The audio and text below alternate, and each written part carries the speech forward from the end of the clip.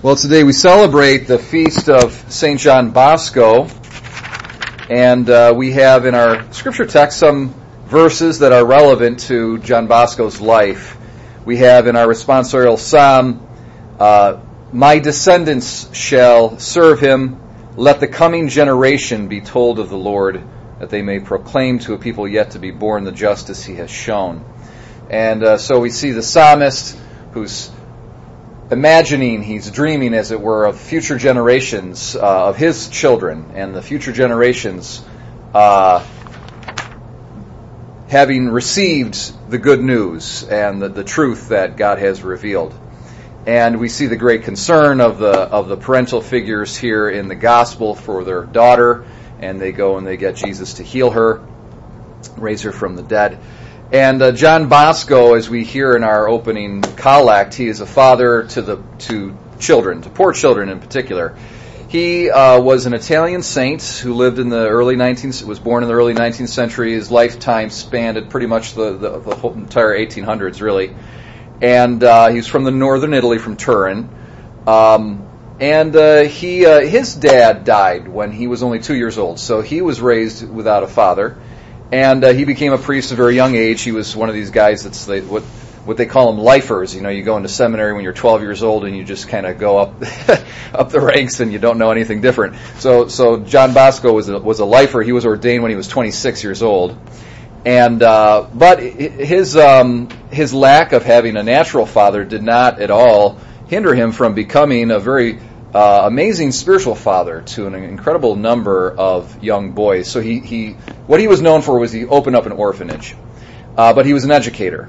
And so what was unique, though, is that he would take these orphan boys and he would teach them not more like liberal arts and scholarly stuff, but trades. So he taught them to be shoemakers and tailors and carpenters and masons and these sorts of things, okay? So it was a kind of a trade school that he started. We see, though, that in the midst of doing this, he was transmitting real spiritual life to them. He was raising them from the death of, just like Christ raises this child from the dead. He was raising them from the death of sin to the life of goodness, holiness, faith, hope, and charity. And he was ensuring that the future generations would praise the Lord, as our psalmist says. Now, I've got this very interesting book. It says, it's 40 Dreams of St. John Bosco. And the editor of this book goes through Bosco's personal correspondence with his teachers, because his school started to get really, really big, and he started a whole religious order called the Salesians, which is still with us today. They got thousands of priests who are teachers of children.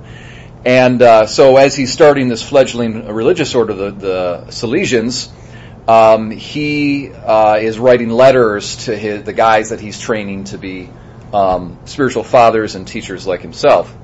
And so in this correspondence, he's talking about these dreams that he has about his students and about these orphan boys that he's raising. And I think, this is very interesting, this whole idea of him dreaming. He's having dreams. So he devoted the entirety of his waking day to his spiritual children. And so also even during the night, his mind was completely preoccupied about their fate. And his dreams were inspired by the Holy Spirit, and so he would have these kinds of prophetic dreams, mostly warnings. There's danger up ahead, warning the boys not to do this or go there or whatnot. And they're all kind of in symbolic fashion. I just read the one dream of his I read this morning was there was all of these giant cats, and this one cat in particular had 3 nooses in its paw, and they were very fearsome looking cats, and he had a hose that could spray holy water. And so he was basically, he cornered this big cat, which was the size of himself or even bigger, into a corner, and he was threatening it with the holy water. Tell me what you're going to do with these nooses. And so the cat is basically like a demon, okay? And he's saying, these are these nooses by which I snare your students into giving bad confessions. And he goes over, the first noose was that they don't tell all their sins, and the second noose is that they don't have true control, so forth and so on. So the point is that with these dreams, the father was warned by God about the fate of his spiritual children, and this was for the purpose of their well-being.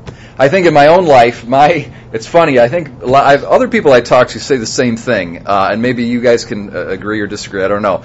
But it seems like parents have sometimes these premonitions about their children that are very eerie. So for years and years and years, I was out in Albany, my dad's back this way, and we'd talk over the phone every once in a while, and he'd be like, you got to check that valve. It was always about my car. You got to check that valve in your car. Like, first of all, how do you know anything about my car? You haven't seen it in years. You don't know when the last time it was I changed the oil. And he's like, you got to just look at that valve. I know, that left tire, I don't know. You got to go look at that. I'm like, it's fine. How do you know anything about the left tire of my car, and what's the big deal?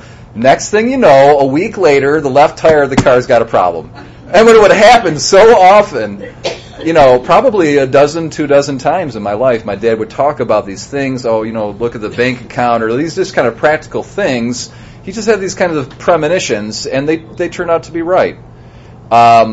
So it's a beautiful thing that God does, is He gives parents and spiritual parents these kinds of premonitions and these dreams and intuitions about their children for their protection. I think also, too, of Martin Luther King Jr., his famous I Have a Dream speech. And part of this dream that he has is that it involves children and future generations, that black children and white children would be able to play together, so forth and so on.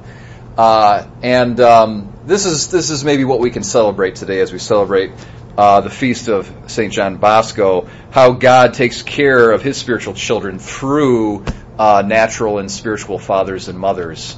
A theme that I have preached on before just recently here, I know, and I speak about this quite a bit. But it's something to thank God for and to celebrate. And especially this week is Catholic Schools Week, and we really need to be mindful of the future generations of these children who are in public schools and are receiving religious education through the parish program, and for all our children who are in Catholic schools, that we would dream that they would be able to know and learn of the Lord and be able to praise Him and be able to transmit Him again to future generations.